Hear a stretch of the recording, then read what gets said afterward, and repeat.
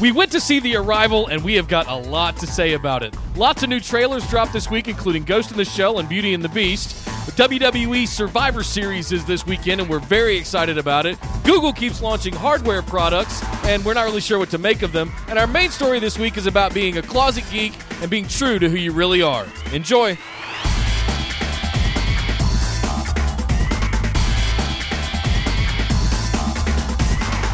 Welcome back to the Concession Stand. This is episode 11. I am your host, Nick Howell, and with me as always, Mr. Andy Nelson. Andy, how you doing, sir? I am doing great. We start this show as we always do with the Stone Cold Salute. I said, give me a hell yeah.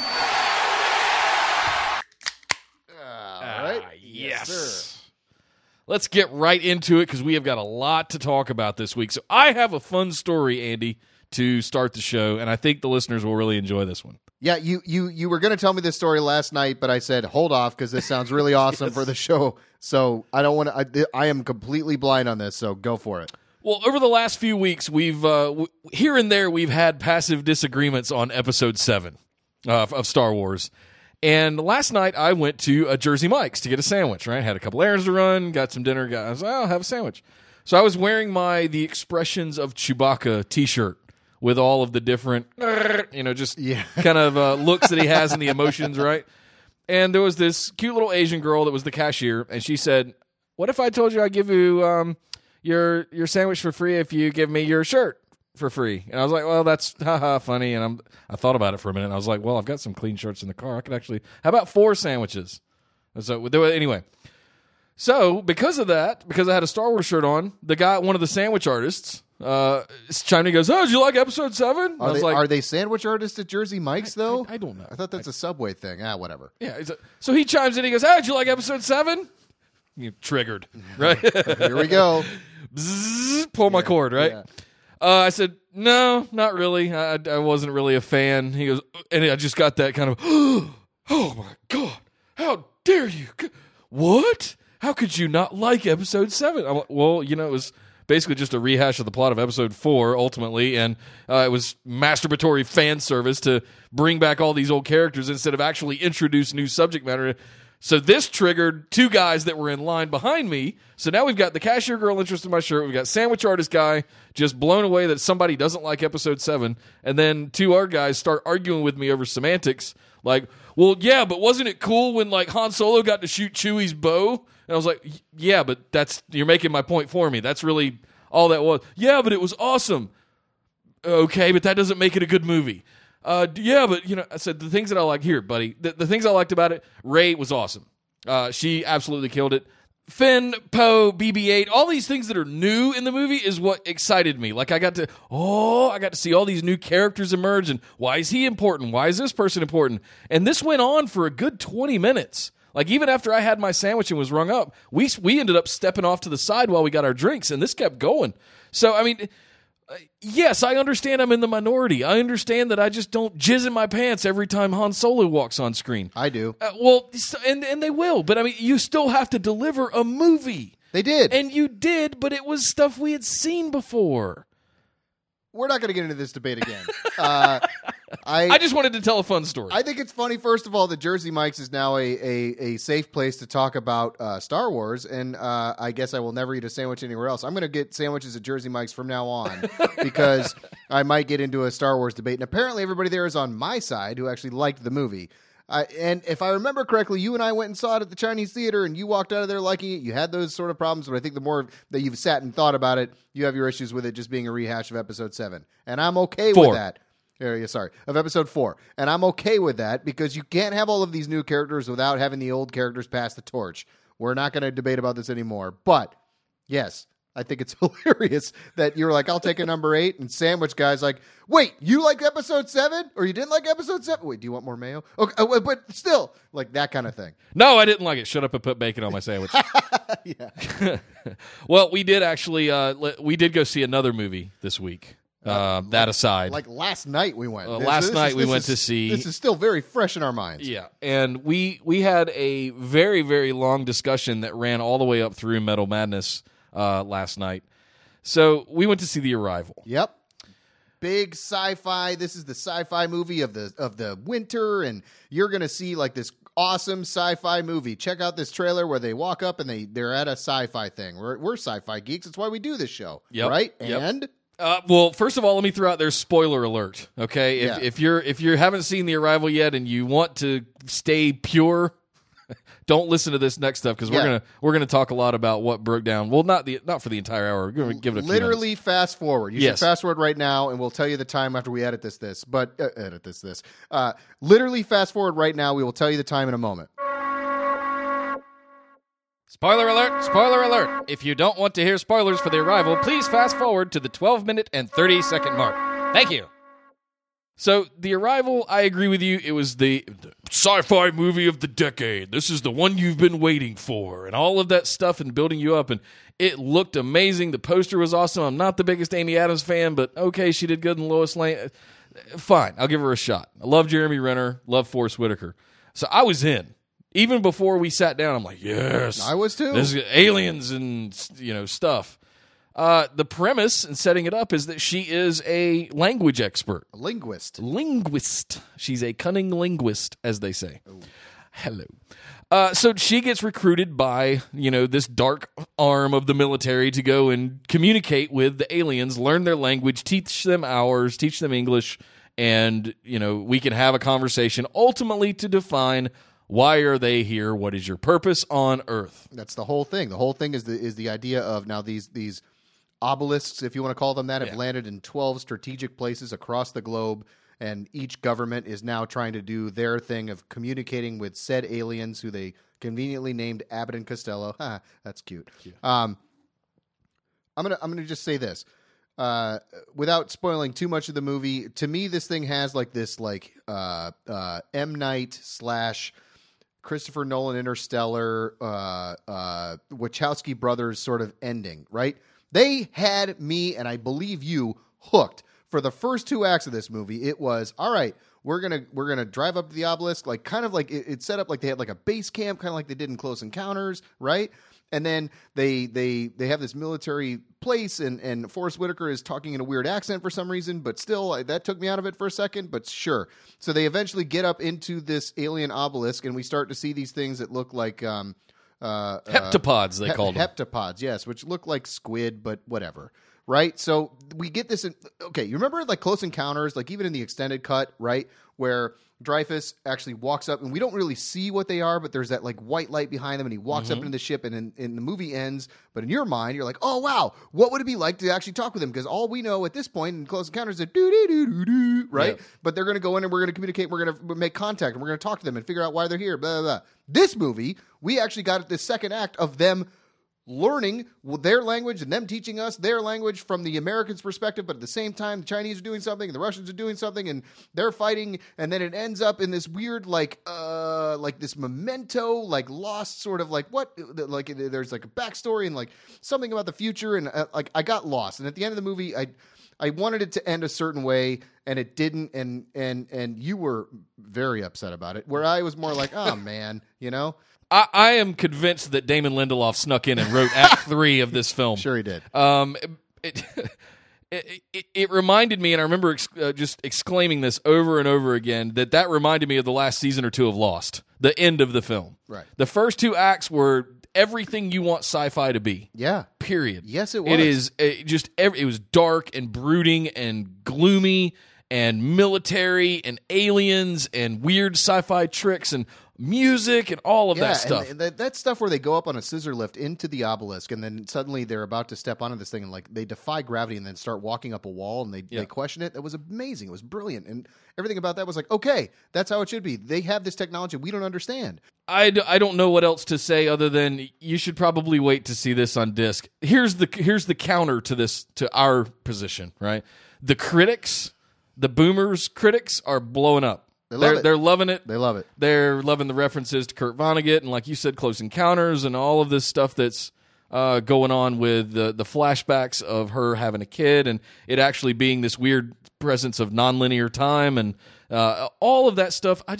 I don't need to go to the internet or go read Neil deGrasse Tyson or Stephen Hawking's Twitter account to understand what happens at the end of a movie. I don't need that. If that happens, they failed. Right, and I consider myself a very well-educated human being. I'm very well-versed in sci-fi. I get that stuff like this happens. The problem is I have to go somewhere else to understand the ending of a movie instead of them explaining it in the fucking movie. And that's the hipster nature of the world that we live in right now. Oh, we're going to present stuff to you that you've never heard of before, and then you have to go and research it so you understand it, and then it'll be cool. And you know what? No, it's not. Again, we're probably going to have the differing opinion from everybody else that's going to see this movie, but that's what we think, and that's it. Cinematically, this is a great movie. Performance-wise, I thought it was fantastic.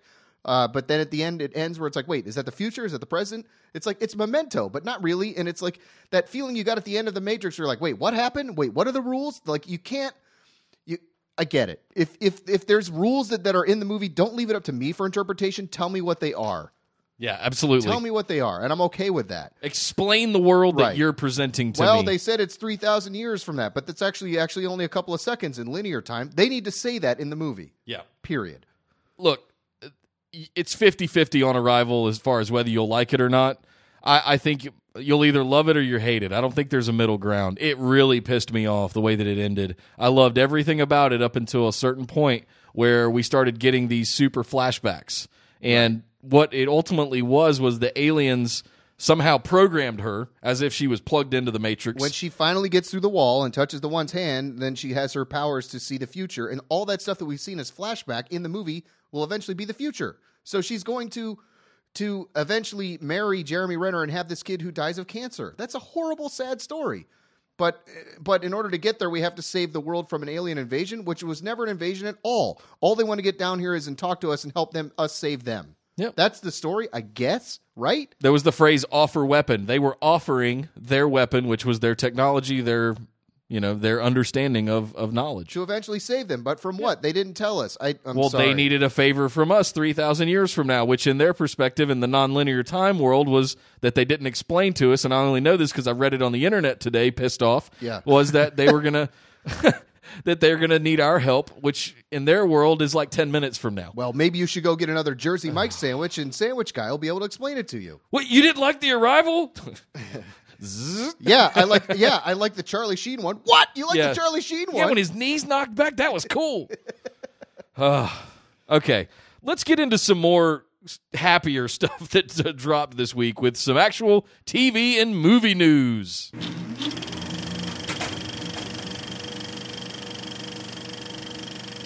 So the Ghost in the Shell trailer dropped this week. Now, I don't know how familiar you are with that anime. About a 3 out of 5, probably. Okay.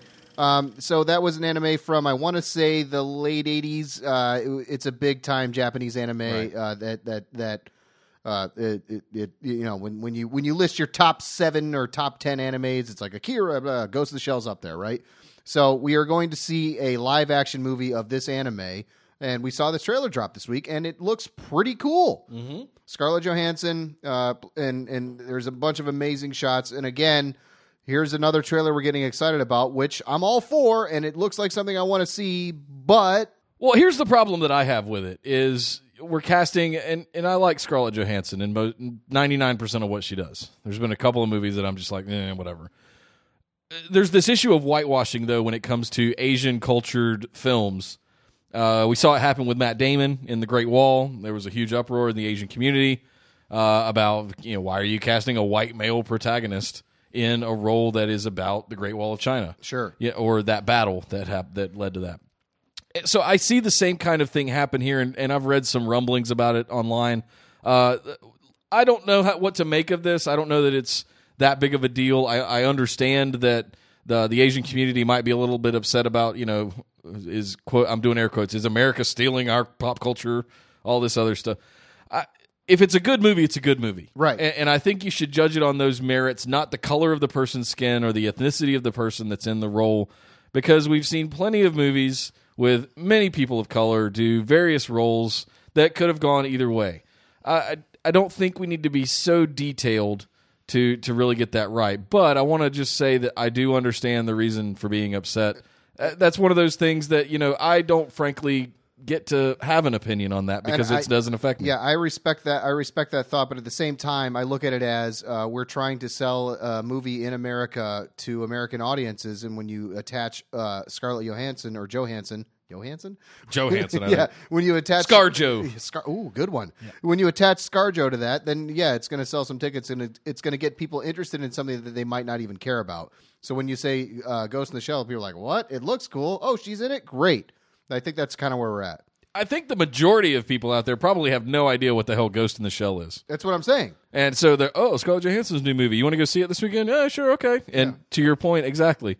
And it gets more tickets sold. It gets more people into it. Maybe we get more anime movies off the back of it. So glass half full kind of approach and perspective to it. I think that could be a good thing. At the end of the day, geeks win, right? Totally. Oh, it's a tale as old as time. Speaking of which, there was another trailer that dropped this week, and that was the live-action Beauty and the Beast trailer. Now, we'd seen a teaser, but this is the first time we've actually seen like a full-length trailer for this movie. And we talked at length about how Disney is doing their sort of live-action of their anime stuff. And I have a number of opinions about this movie. Obviously, as a father of two daughters who watch the cartoon religiously, and I know all the songs and I know everything about it. I'm more curious to hear what your thoughts were on this trailer. Look, I'm not a Disney princess, right? I don't. I've been around enough kids and I like enough of the Pixar movies and the animated movies, WALL-E and Up and Finding Nemo. All of the classics are in that category as well. Of course, we've seen all of them. Am I rushing to the theater to get in line to buy tickets to see Beauty and the Beast? No. But as a technologist, as a movie geek, seeing what they've done to put this together is fantastic. I think it looks amazing. The characters and the effects all look amazing. You've got all the talking and animated objects like you did in the cartoon. Fantastic. Yeah, but my thing is, the only thing that kind of took me out of that trailer a little bit is I don't know if the Beast is fully rendered yet. Now, we've got a couple of months until this comes out. It's like March 17th, St. Patrick's Day, actually, it comes out, right? Okay. So the Beast, to me, looked a little too CG, and it feels like that technology, especially what we've seen in Jungle Book and other things with animals with fur, that it could look a little bit more realistic. Am I wrong in saying no? that? And you're onto something there. I noticed that as well. We could see a better version of him, but I think in the context of what they're bringing to the screen, I got it. It looks amazing. The girls are going to go, they're going to go gaga over it. The kids are going to love it. That's one thing I wanted to say before we moved on was that I'm concerned that it might be a little too scary for kids. Oh, I guarantee you. And that parents are going to take their kids to see it because Beauty and the Beast. Sure. Thinking that it's going to be a Disney family fun time movie.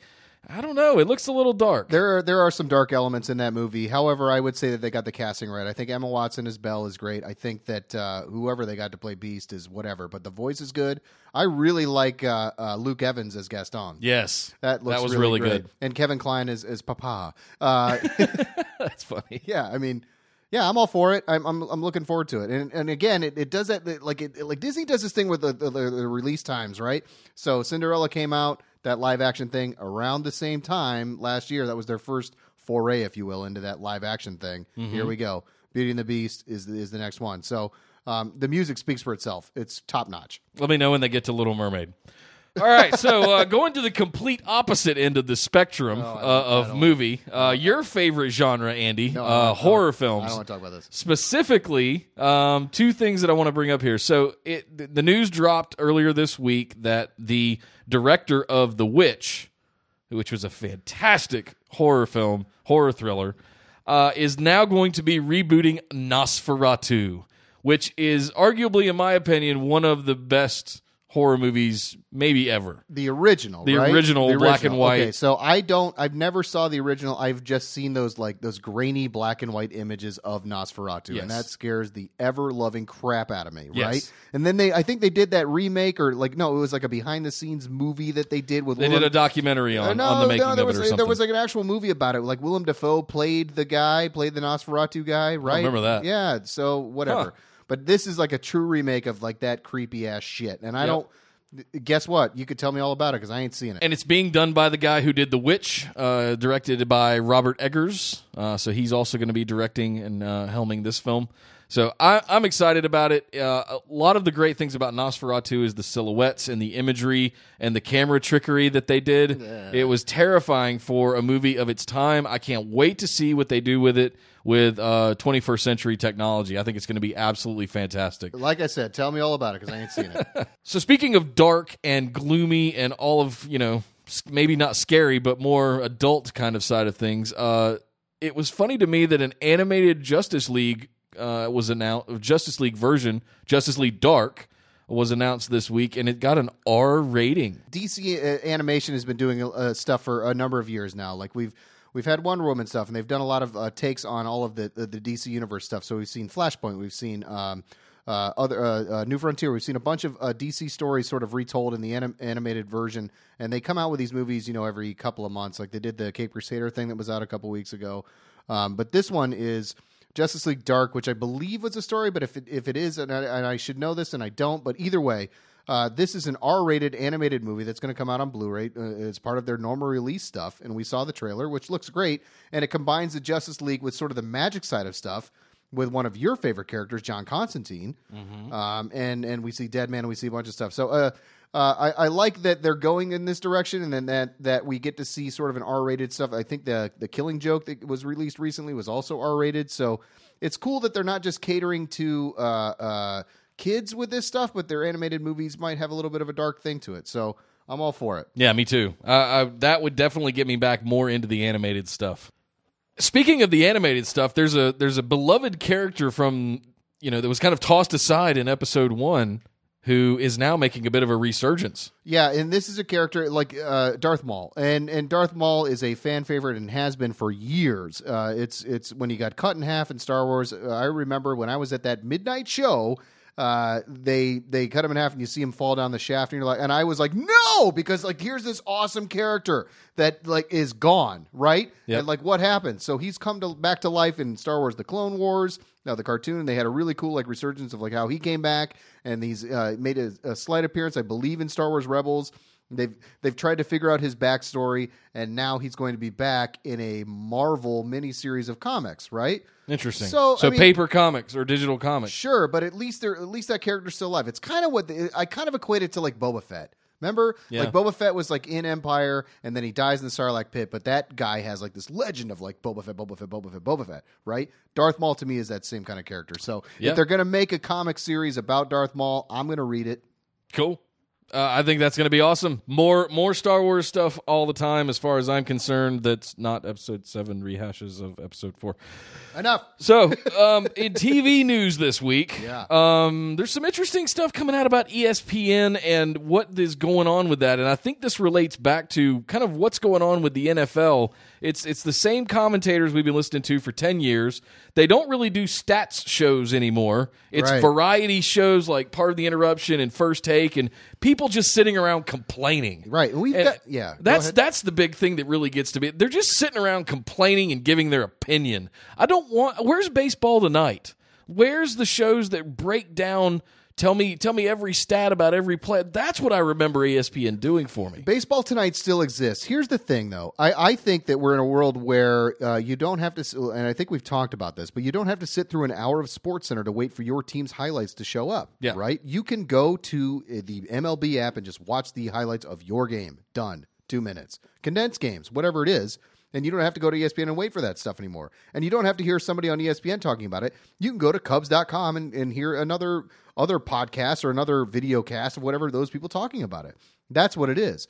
So the story is that ESPN in the month of October lost 621,000. Is that it? 621,000 subscribers? Yeah. So I don't understand what the context of a subscriber is, because the way I understand it, if you have cable, you have ESPN. So is that leading to 621,000 people cutting the cord? Maybe. Or even with basic cable, you get ESPN. Yeah. So that means and does that not get replaced by people watching it on the Watch ESPN app? Maybe there's subscribers there. Yeah, but you have to have cable or DirecTV to watch it. Do you? Yes, you can't play that a la carte? You can't. No. Oh, okay. Well, unless you have like Sling, or unless you have like PlayStation View. Yeah, but that's not going to be. What does it say? The channel has shed more than 11 million cable customers.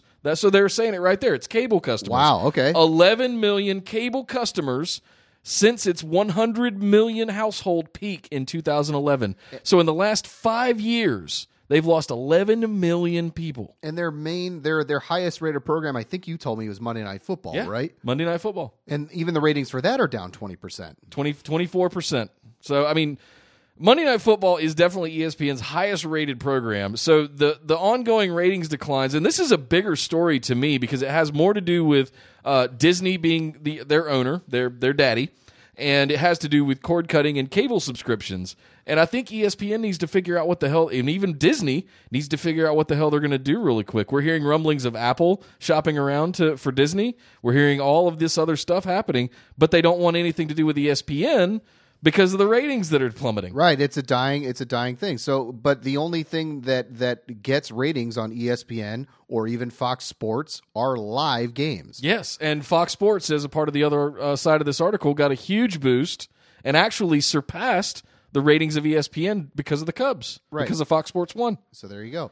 So again, that's all about live games. So you can't a 24-hour sports channel, I don't think, can exist anymore because people aren't going to care or watch reruns of whatever. And are they really going to care about Dan Le Batard and his dad talking about what they think? And maybe they will, but there's so much other stuff to consume that I don't think that's the case. No, they could take everything they do on that channel and put it on the website and call it a day, and they wouldn't have to do that stuff anymore. Then just stream it to an app. Or you could take a bunch of football and combine it into one channel and skip a bunch of ads, which is what's happening on the DirecTV Red Zone. Totally. So the Red Zone channel, you and I have both been part of, what do you call it? The Sunday Ticket, right? Yeah. For many, many years now. And there was a time when Red Zone was a small startup before DirecTV bought them and included them into the Sunday Ticket. Yeah. Red Zone was a separate channel that you would get all on its own in addition to your Sunday Ticket. Now you have to pay extra to get it. Right. So here's the deal. If you watch the Red Zone channel, you're just watching scoring plays happen on this special DirecTV channel, and you're switching back and forth between games, but you're not seeing any commercials. So let me give you some stats here.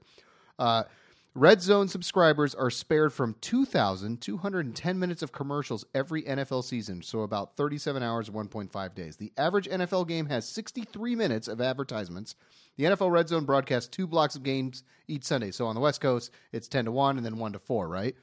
So at 63 minutes, 2 blocks of times of games, 17 weeks of football, that's how you basically save yourself from 1.5 days. That's 36 hours of commercials. Every Sunday or throughout the season? Throughout the season, but still, that's huge ad revenue or not ad revenue. Maybe that's why we now pay extra for the Sunday Ticket. Well, I'm more as that's one of the biggest reasons I'm a cord cutter, if I'm being honest with you.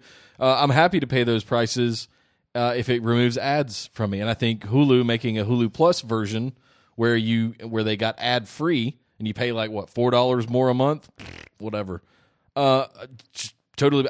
There's nothing I watch that has commercials anymore other than like YouTube. And anytime I go to watch a video on a website, they're just littered with ads. It's absolutely out of control at this point. So that's it. If you're watching football like we normally watch football on the major networks, you're watching a lot of ads. But if you have DirecTV, you can watch all the games and all the scoring. Like you and I are both Red Zone nuts. That's how we watch football. And that's the only channel I watch on Sunday. It's right. It's probably all based on fantasy football, but still you get all that stuff through the internet anyways. And apparently...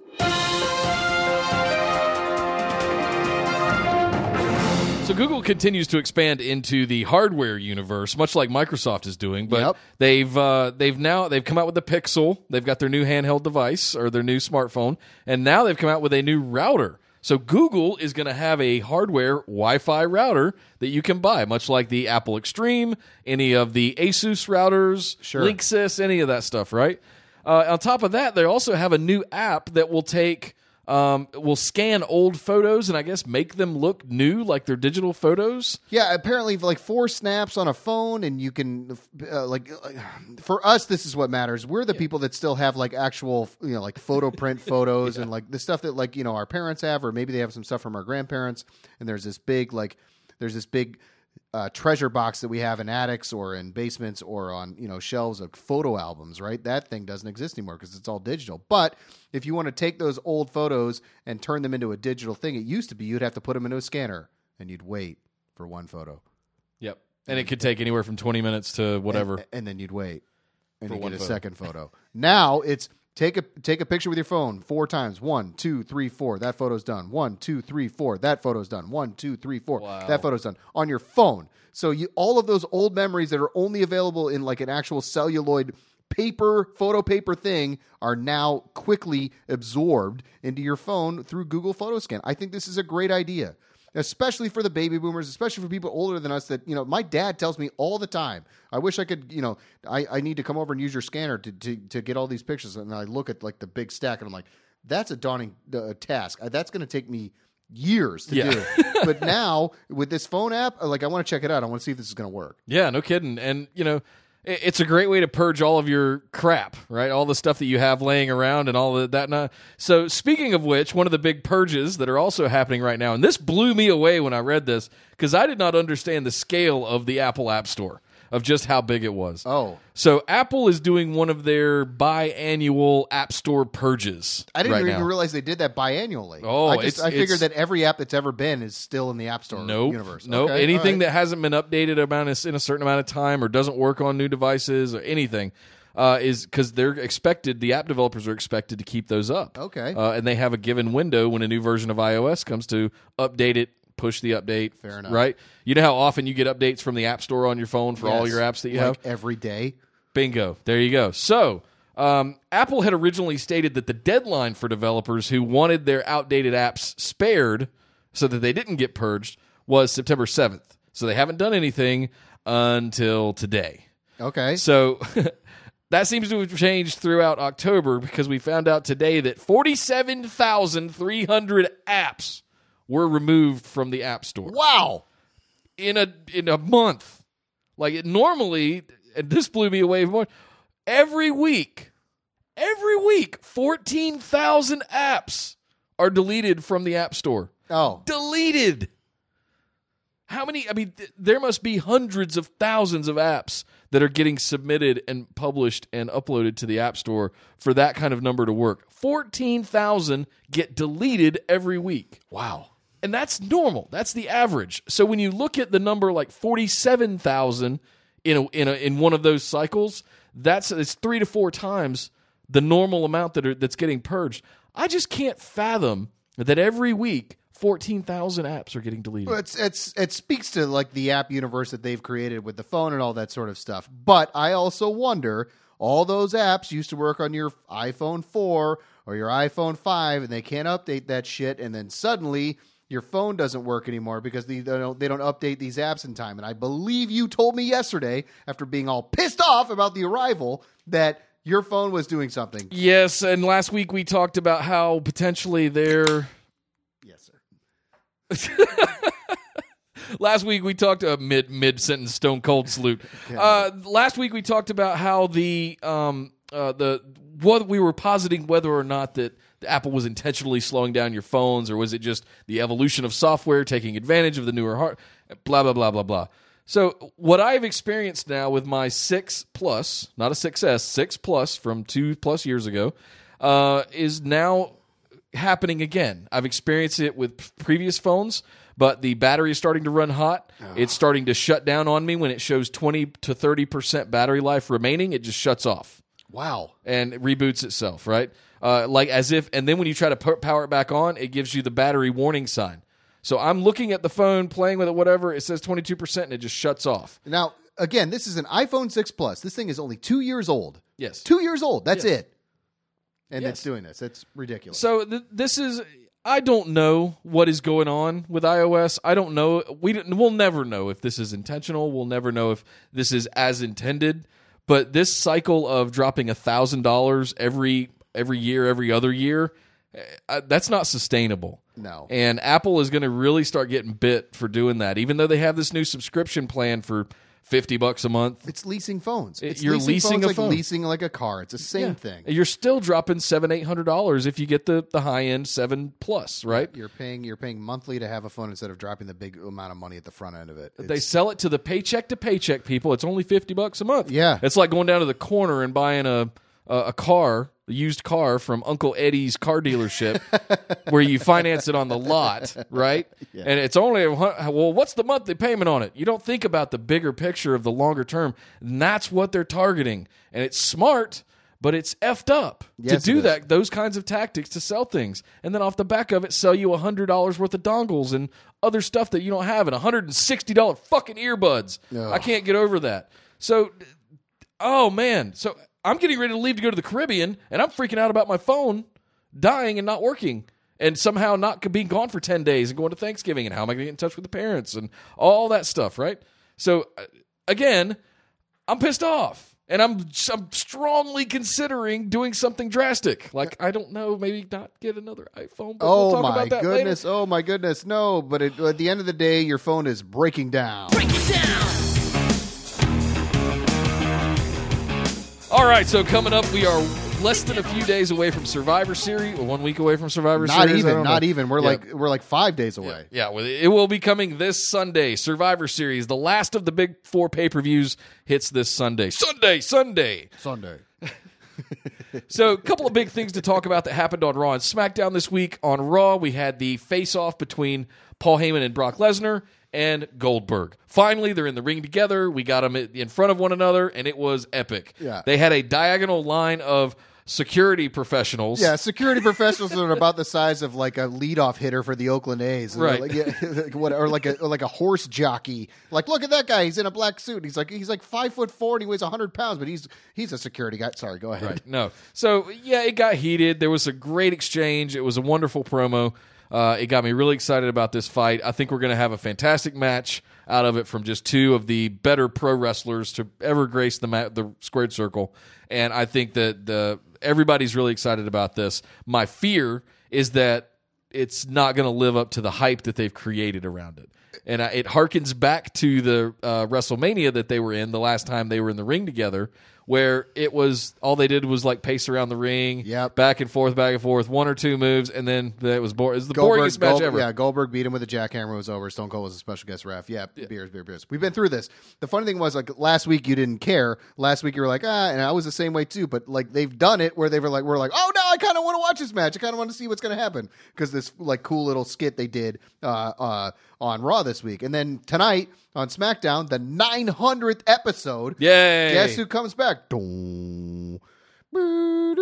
Yeah, that's my horrible Undertaker entrance music. But yes, the Undertaker, the man we talked about who was on crutches a couple weeks ago, walked down the ring, did his old school entrance. He came into the ring and he said, I'm coming back in a weird way where he wasn't like, hey, Survivor Series guys, you need to win this match. The Undertaker's going to be mad. Didn't care. Whatever it was, the crowd went ape shit when this guy shows up.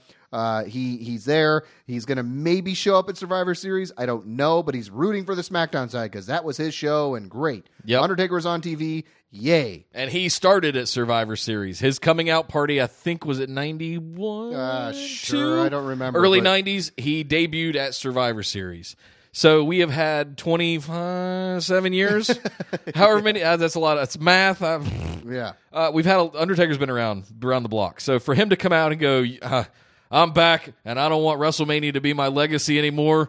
I'm back to digging holes and taking souls. And I just thought that was genius, the way he delivered that. Crowd loved it. It was a huge pop. He really praised Shane McMahon for the way that he's running SmackDown because he has no fear. It was a great line. Because he wrestled him.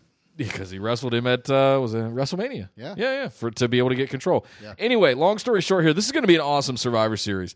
It's really the first major pay-per-view that we've got that is now inter-brand, where we're seeing crossovers happen. We've got the Intercontinental title supposedly going to be moving back to Raw if everything goes as planned. We've got the cruiserweights maybe moving to SmackDown. We've got big brawls between the 2 different brands. This is going to be a lot of fun. This is probably going to be one of the better pay-per-views of this year. Agreed. I'm hoping that the hype is real and this is going to be a classic. Nintendo classic. So here's this like small version of the Nintendo that we've talked about that is out or coming out that has a Nintendo controller attached to it and it's got a bunch of games inside of it, right? So here's the deal. On Friday, this thing broke the internet, right? Everybody in their world and their brother wanted this thing, and within 2 seconds of it being available physically and online, it was gone. I was in Amazon.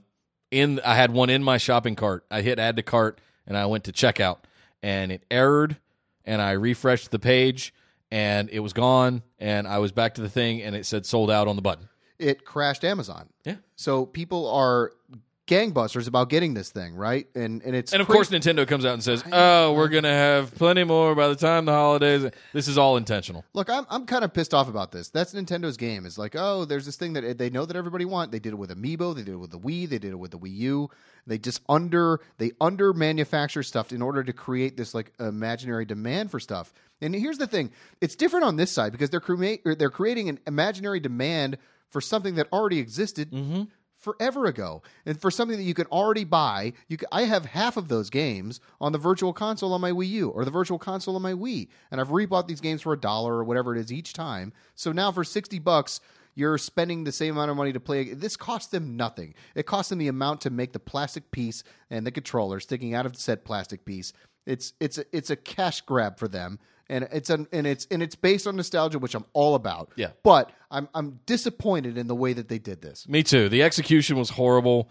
The fact that they're doing this kind of, like you said, manufactured demand, it's stupid. They missed out on millions of dollars. They could have sold these instantly. If they had taken pre-orders, they would have understood how many they were going to sell. And I just don't understand why they wouldn't do something like that. To be honest with you, I would have bought one instantly. I tried to buy one. I was going to buy a couple of them and get gifts. But the fact that they did this, I don't know if I'm going to get one now. Here's what they might have lost me. I agree with you on this because, like, for me, it's like, okay, kids, to my kids, like, here's this old, like, this is what it looked like, and you get to play all these old games, like, and they know Super Mario Brothers, the original, and they know some of the other stuff that's on that thing. But it was like, look at this, and they get to hold that controller in their hands. And I have an old Nintendo, but like, this is different. Like, it would really feel like a really cool thing that they could do. Right. And again, we've said it. This is all about nostalgia. It's all hype, and it's they're not getting a dime of that, and that's what really frustrates me is that you missed out on millions and millions of dollars by not doing your job, by not doing the right thing. So there's one other Nintendo thing that I have a bit of cautious excitement for. That's the Super Mario Run game on the iPhone, which is coming out December 15th. They announced today. And iPad. Good point. But it's another foray into their mobile gaming, which is, I think, the way Nintendo should go. We'll see how the Switch goes when that comes out next year. But I think this is going to be something that actually is going to be good. And there is no like supplier demand thing. You just have to download it. And I'm all for it. Well, we've talked about it before, them going the Sega route and just being a software games company, right? Which, frankly, they are. Yeah. This whole continuing to do things with the Wii and the Switch, I don't know where they're headed with that stuff. And frankly, if I'm being honest, they've lost the console war. Yeah. It's a Microsoft and PlayStation and Sony world now. Yeah. You're completely so far behind the times of where things are and where they're going that what you sell is a novelty device. You're not selling me anything that's going to compete with what those other things are. So one other thing I wanted to add about the Classic, though, they've done a really good job of leaving in the glitches from the original games. Oh, good point. Right? So when you hit certain worlds or certain levels or something like that, they've actually had to reproduce those to be on the current system, right? Oh, to cool. fit on the new TVs. Yeah, nice. So they've intentionally left all of those in there if you know where they are in Mario and like Mario 3 and Sure. Zelda. There were a couple. So all that's Contra. There's a couple of them that are in there as well. Did we get Contra on the Classic? I don't think so, but like, but Mike Tyson's Punch Out, now called Mr. Dream's Punch Out, is on there. Interesting. And if I remember correctly, the code to go directly to Mike Tyson or Mr. Dream was 007-373-5963. That's impressive, sir. Yep. Or expand it, I would say. I mean, You're right. The brick and mortar. Expand it to their entire catalog of items, which is infinite Totally. almost. Yeah, when you turn in a game at GameStop, you get store credit, but you only can buy video game stuff in that small little niche, right? Yep. Now you have Amazon bucks, dollars, whatever, and you can spend it on anything you want to. You don't have to buy video games. Maybe you put it towards a TV. Maybe you put it towards a like you said, like a coffee grinder or like who knows? But like, but that's really interesting that they're trying to say like, hey, you want to trade in games? Trade them in here. And you don't have to leave your house. That's the other thing. That's amazing. Except to maybe drop it in the mail, but still. I think the reason we get so passionate about this stuff is because we are just massive, massive geeks. We do this show. We talk about all of this stuff because there is just true passion there. And the funny thing about this, Andy, is really what I wanted to talk about today for our main story is it's kind of a life that you live in the closet. You're kind of a closet geek.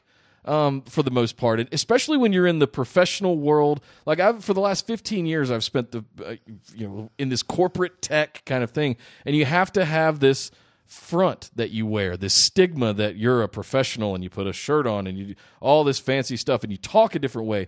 But when you hang out with your buddies or you play video games, the shell comes off, right? You can be who you are.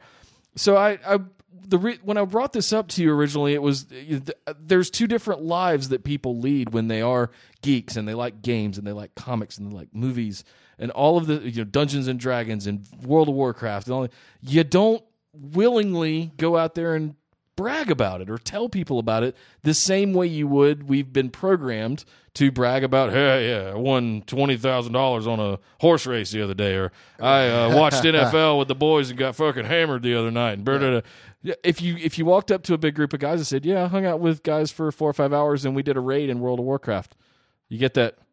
What? Yeah, just it's like they just sucked on a lemon face. The stuff that we're talking about isn't necessarily accepted in normal social circles for people our age, is what you're getting at, right? Mm-hmm. And for what you say, for the things that you work in, you worked in tech, and you worked in computers, and you worked in that sort of stuff. That's a different thing. But even in that space, right, it's filled with geeks that are doing technology stuff in a professional corporate environment. And the problem is the technical people live in that geek bubble, but they have to work with non-geek people like HR, payroll, managers, all that don't do a lot of this stuff and don't understand how passionate they can be about it. You're the tech guy that deals with all the computer stuff, and that's fine. But then if you sit down with them at the lunch table, like, how's it going, Nick? Good. What'd you do last night? I watched the football game. Way to go, New York Giants. And you actually can talk about that. But most tech geeks that do what you do might not be able to do that, or talk about that sort of like. And again, we're gonna skew this towards males because we're both guys.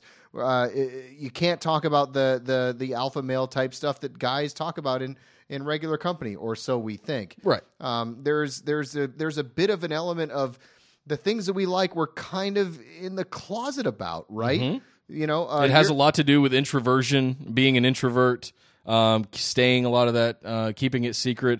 There's some things where you could draw some lines to anxiety for having to talk about things that you're not comfortable with in a group, but the minute you put a headset on and you talk to other people that are exactly like you or that are like the same things you do, all of that goes away. And that's just, that's classic introversion. Yeah, and I did not grow up introverted at all, but I always sort of have had this thing where, there was a time in college where everybody played Mario Kart and GoldenEye, and all those people that used to play that will look back at that time fondly and don't play games anymore. But I never stopped, and I work in the TV and movie industry, and the people that I deal with on the management level and in the corporate level and all that sort of stuff. I can't talk to them about stuff like that. Right. But the younger guys, the guys that are 20s and whatever, they if I tell them that I play games and I do a podcast, they're like, wow, you do what? I'm like, yeah, like what games do you play? Like, what's your Xbox gamer tag? You have an Xbox gamer tag? Like, yeah. You have a PlayStation network? Yeah, I do. And I get all excited to talk to them. They get all excited to talk about me because there's that thing you just don't talk about at work. Like, it's that stuff. It's the video games. I like movies, and it's kind of cool to like comic books now because comic books are the big deal, right? It's movies, Doctor Strange, all these movies are out. It's like yeah, it's great. Look at all these cool things that are out now, and then people ask you questions like, oh, what Doctor Strange? What do you know about that? Well, I can tell you the Doctor Strange, and they're like, wow, you know about all that stuff? Like, yeah. So there's this weird like, I think you nailed something there, or we both did. There's this sort of like closet geek thing that happens. It's stereotypes is really what it comes down to. We have been programmed, especially people of our age or older, have been programmed to kind of turn their nose up at geeky stuff. And I think the younger generations now and moving forward have come to appreciate those things and the value that they bring, but it was never smiled upon to sit and play Mario Brothers for 8 hours. Sure. Hey, what'd you do today? Well, I built my own track and Excite Bike, and then I set records on it. Good example. Right? So, I mean, that's the kind of stuff I want to get into. The likes, things that people like are polar opposite when you're dealing with geeks versus, air quotes, normal people. Right. Just what we've been programmed to believe is normal. And what this really comes down to me is... it's a social stigma of being a geek. You're a different person when you're around people versus when you're with your friends. Like you and I can geek out hardcore, but we might not go out to a bar to hang out with friends and talk about the same stuff. We might on our own off to the side, but that's not the conversation. People are going to want to talk about politics and fucking Dodgers, and there's just stuff, right? Not everybody plays games. Not everybody reads comics. Not everybody goes to the movies every week. But there's but you're right. But there's also like this like secret handshake. Like somebody will mention something, or I'll mention something, and I'll say like, yeah. And then like I was doing this thing last night where I was on the PlayStation, and then like somebody like, what? Wait, PlayStation? Oh, you do it too? Okay. What games do you play? But it's like this quiet like thing that you can't talk about, and then like there's like a secret handshake. Like, okay, we're cool now. But the weather was great, and I can't believe that there was an earthquake in New Zealand. But okay, what was that? Gears of War? Did you play that yet? Right. Like it's that kind of thing. Yeah, exactly. Right? Where this really hit home for me in the last, I'd say 10 years or so, is in dating. And that's really been where this has really been exposed to me, and where I had this epiphany at some point where, wait, I'm being somebody that I'm not. And the reason is because we've been programmed to know that girls don't like guys that play video games. Right. That's just something that knob has been flipped, that switch has been flipped, and the girls don't like it. So we don't tell girls that we like to play video games. We hide it somehow. Like when we're not out on a date, or we're not seeing them, we're not doing something with them, we're sneaking off and playing video games. But when we're with them, we can't even talk about it. We can't play games. God forbid we play games in front of them, right? To those of you guys out there that have wives or girlfriends that allow you to do it, much less enjoy watching you do it. I know some of you are out there. You mean like me? Yeah, well, yes. And your kids are into it, and that's a whole different conversation, right? But from a dating perspective, there's still that kind of stereotype of, oh, you play video games? Well, you must have like big, thick glasses and you got pimples and you're just that stereotype of the geek, right? Just, no, ooh, you're gross. I don't want to go out with you. I cannot tell you how many times that a girl has ended or not gone out with me because I brought up the fact that I played World of Warcraft. Wow. I'm proud of what I did in that game. Now that I've come out of the shell, come out of the geek closet, you could say, I'm proud of what I did because I explained it as, look, I ran a team of 40-plus people through some of the hardest content in the game, and it requires coordination, it requires dexterity, agility, all of those traits. It's just with your 10 fingers. Yeah, and even if you're not doing that, even if you're sitting down and playing like the one-player campaign in Halo, sure, that's what you do in your spare time instead of what? No, let's go. What? Okay. Yeah. Well, let's go to the bar and get shit faced, and then we'll go to the strip club and drop a couple $100, as opposed to being at home or in a safe place where you're not spending money and getting into trouble and all that stuff. That was always the argument I made, but I still with that argument got the but video games. I don't like it. Oh, it's so frustrating. Okay, so I could see that. I could see the like, hey, let's sit down and watch a movie together. Yeah. Great. Let's go to bed. Okay, fine. But you and I are both night owls. So when you're awake, or when you're awake and you don't have something to do, what are you going to do? Like, we'll read stuff on the internet. Or you and I are very similar. Or I will play a game, but on a console or a computer. Mm-hmm. And that is, I think, the stigma that's weird, because it's okay apparently in today's age to suddenly walk around with your phone and play Candy Crush or play Pokemon Go or Temple Run or Pokemon Go is a perfect example. Yep. Everybody and their mother was playing that game. So all of a sudden, all of those people that for the last 20 years have made fun of the pimply-faced, thick-glasses geek are now running around in empty parks at 3 a.m. looking for a Chimpokemon on their phone, right? So that's the frustrating part for me, is the double standard of the stigma, right? Now all of a sudden it's cool because you got a fancy new shiny iPhone to play video games, but the minute I want to talk about what I did with my raid in a dungeon that took us 4 hours to complete, and we're really proud that we got it done, all of a sudden, God, you're a nerd, you're a geek, you play video games. Shut up. It's such a double standard and such a stigma, and it means nothing. It's no different than playing sports. It's no different than watching 4 hours of Desperate Housewives on a bender when you're binge watching TV. Good point. Forgive me if I don't want to sit there and watch frickin' Desperate Housewives for that long. Somehow, magically, it's turned like hipster cool something to be a geek all of a sudden. That pisses me off. That really winds me up, because you've spent the last 20 years making fun of me, and now all of a sudden it's cool because you got Pokemon Go and Candy Crush on your phone, and you're going to run around with your Pac-Man retro T-shirt on and your big giant beard. Shut up. Yeah. That's the worst kind of way to be with somebody. And forgive me if I'm wound up about this, but I've been dealing with this for a long time. in my professional career, in my personal life, in many, many facets. And I'm officially out of the closet at this point when it comes to being a geek. One of my favorite things that I saw over the last, I think it was BlizzCon 2010, was one of the co-founders over there, Chris Metzen, who retired earlier this year from Blizzard finally, did a speech called Geek Is. That was the name of his whole opening keynote. Wow. And it was imagery and storytelling of the 20-sided dice from Dungeons & Dragons, and he would put a story to it. Voltron, He-Man, vampires, all of this stuff that makes geek. And it hit home with me so hard. I'll make sure that I put that in there so you guys can go watch that. But it really changed me and turned me around and just opened my eyes. It's funny that you bring that up because I will be accused until the day I die with my circle of friends that I grew up with as maybe the guy that never grew up. I do have my adult responsibilities to my wife and my kids, but I still try to find time to do the things that I love, and the things that I love are still comic books, games, movies, all of those things, and I can't escape it, and I never will, and I refuse to. And even in I'm lucky enough to be in the TV movie industry, so it's okay to kind of to be that way. And I'm sort of like I'm a Star Wars fan. People know me as the Star Wars fan. People know me as the video game guy on set, and they're okay with it.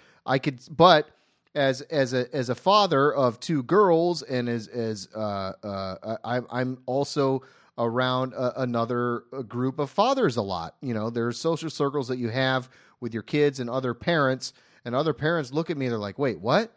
You like video? You get to play video? And they look at me like I'm this like secret like wizard that has figured everything out, right? That I still get to do all those things. And I think all of them secretly still want to do that. But there's this weird like, I don't know what it was programmed with, but there's this weird like thing, like maybe it's from when we were kids about, well, you don't do that. You play video games and you grow up and you become a lawyer and that's it. And then you don't get to do anything fun anymore. Now you're just a lawyer and you read stuff and maybe I'm wrong, but people get they're fascinated by my life, that I get to still play video games, that I still get to do a podcast, that I still get to go out with you and have a beer or two. I still get to go to hockey games. I still get to whatever. And that's my choice. And I'll never like second guess that, or I'll never like, no, I'm not doing that because I'm old now. I don't subscribe to that theory. Yeah. I just don't. No, and the whole irony of this whole situation is that today's pop culture is absolutely swimming in geek stuff, geek culture. All the stuff that we talk about on this podcast, right? There's the retro T-shirts. There's the games that are catering to the new adults. All the movies are comic book movies now, or they're written on sci-fi and fantasy type stuff. All the big popular movies, the big tentpoles, are all into that stuff. Dude, Lord of the Rings is one of the greatest and most successful film franchises of our lifetime. Yes. Lord of the Rings. It won the most. Return of the King still has the most Academy Awards, right? Sure, but there is no Dungeons and Dragons, there is no RPG, there is no none of that. Lord of the Rings created that. The idea of elves and orcs and all that stuff is based in Lord of the Rings. And Lord of the Rings is the reason that all of that happens. And they made $1 bajillion off of all those movies. Why? Was it because of all of us? Is it because of all the new kids? Well, guess what? All the new kids like it too. Mm-hmm. And it's okay to be a geek. It's okay to like that stuff. And I don't know where all of the hate is coming from. And maybe that's self-created by us based on where we grew up. And that brings up another question to me. So what are the 15 to 16-year-old kids that we once were like hiding about this sort of stuff? What are they into now? Well, they're Snapchatters. Or maybe it's Minecraft. Minecraft's okay. Maybe I'm playing the video games that the adults play. That's fine. It's a different world we live in now because we've got streamers, we've got esports, we've got YouTubers, content creators overall, whether it's Snapchat or Vine or Twitch or any of that stuff. That's a platform for them. It's somewhat of a kind of a safe haven, much like some of these newer cons are, conferences. So that's a place where they can go and hang out with their friends, and that's where they make their friends, and most of them are online. Most of my friends, outside of you and a handful of other people here in L.A., a good majority of my quote-unquote friends are online that I've met through my travels, through different places I've lived, etc. I communicate with them online in video games, on Facebook, Twitter, etc. None of them live in L.A., other than you and maybe 3 or 4 other people, to be honest with you. Huh. So a lot of my time is spent in video games, and arguably one of the big reasons is to be social. If that sounds weird to you, then you don't understand what Geek is. But for me to be able to continue to be social and hang out with my friends, air quotes, it has to be done with a headset and a game controller or a Skype session or something along those lines. And you want to hang out with people that have the like-minded, similar interests that you do. Yep. And those like-minded, similar interests are Lord of the Rings and Warcraft and Star Wars and whatever. You know what I mean? Yeah. And that's the whole thing we came up with a couple of weeks ago. My whole thing is now, all of those movies are getting made now because the people that grew up with it that are our age now are the people that are making those movies and making that content now. All the Blizzard people that you're talking about, all of the video game companies that we're talking about, they're making games for people like us because they are the people in charge making the games now. Yep. And before then, there was no like, oh, for the kids, like here's your Slinky, here's your wet banana, here's your Furby, here's your Nerf gun, right? And then the video game thing happened. Now all of those people are old now, and they're the people making stuff for us. That perpetuates all the stuff that we like. So the geek culture is perpetuating. And I will say until the day that I die, what is happening right now is that the geek is inheriting the earth. Absolutely. Who makes all these apps for you to play on your phone? Who builds the software for the websites that you spend hours upon hours? It would be interesting for me to see the demographics and the numbers of hours spent on Facebook and Twitter and Snapchat and Instagram. And what are you doing with your time, person that makes fun of people that play video games? Because I would bet that it's what you're doing. You're binge watching some bullshit TV show. You're posting pictures on some of these social sites, hell, arguing about politics or whatever. Meanwhile, in one of the threads, you're making fun of this guy that messaged you on Tinder and he told you he played World of Warcraft, and you dismissed him as you passively, spend all of your waking hours fucking around on social media sites. That's the double standard that pisses me off. It's okay to do what you do and completely waste your time, but the fact that I'm doing something fun and mildly productive and, athletic to an extent, if you want to stretch the definition of that word, that's where it really grinds my gears, is that there's this double standard that exists, and I'm not allowed to be proud of what I do in the public workforce, in a dating environment. And I think what it really comes down to is you just got to find your people. And when you come out of the closet, when you embrace your geekdom, right, you can't date the people that don't like that part of you. That's a deal breaker. You have to just own that. Don't let them make the deal breaker that you play games. Make it the deal breaker that they don't like that you play games. Flip it on them, right? Don't be the introvert and just take the beating. Flip it around on them. I'll take it a step further. So guess what? All those guys that created Facebook and created Instagram and the people that are updating all that stuff and the people that are making that possible for you are probably Star Wars, Lord of the Rings, and all those kind of fans. So all those people that are creating all these things that you love that aren't necessarily the comic book movies, but all of these apps and the sites and everything that you're going to are probably geeks as well. So guess what? We're here. We ain't going nowhere. No, we're not. And so, look, we always like to end this podcast with a story that's kind of interesting. So today is November 15th. I will tell you this. 15 years ago today, Halo came out for the Xbox. And I believe the original Xbox was released 15 years ago today. So that will lead us into our Lightning Round. So Lightning Round this week is going to be, in the spirit of Halo, the best first-person shooters you have ever played. Ready, go! Oh, a lot of people are going to disagree with me on this one, but Unreal Tournament is by far my favorite first-person shooter of all time. GoldenEye. Doom, Quake 3 Team Arena, Destiny. We can't get away without saying Destiny. You can't not say that. Based on the anniversary, you got to say Halo, which paved the way to Destiny, frankly. Can't not say Call of Duty. Oh, Call of Duty's great. Medal of Honor. Yep. Was fantastic. Time Splitters, you remember that one? It was No. it was made by the GoldenEye guys. That was a good one. What about Duke Nukem? Oh, okay. Yeah. Hello, handsome. Yeah. Oh, man.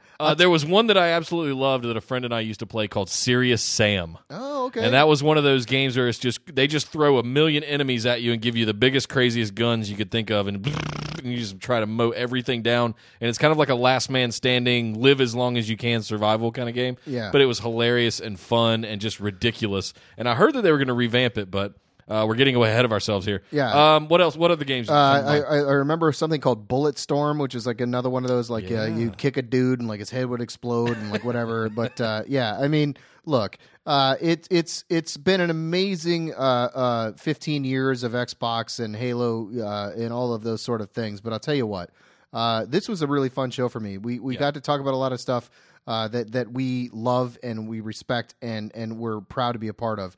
And I'm proud to be a part of this show with you. Yeah, absolutely, and we're going to keep going as long as we can. We're going to keep talking about geeks. So come out of the closet with us and please. be a geek. Yes, please. All right, guys, that's going to do it for us this week. I'm your host, Nick Howell. You can find me over on Twitter at DataCenterDude. And I'm Andy Nelson at AndyNelson76 on Twitter. And guess where you can find me? Playing video games. Being a geek, and loving life.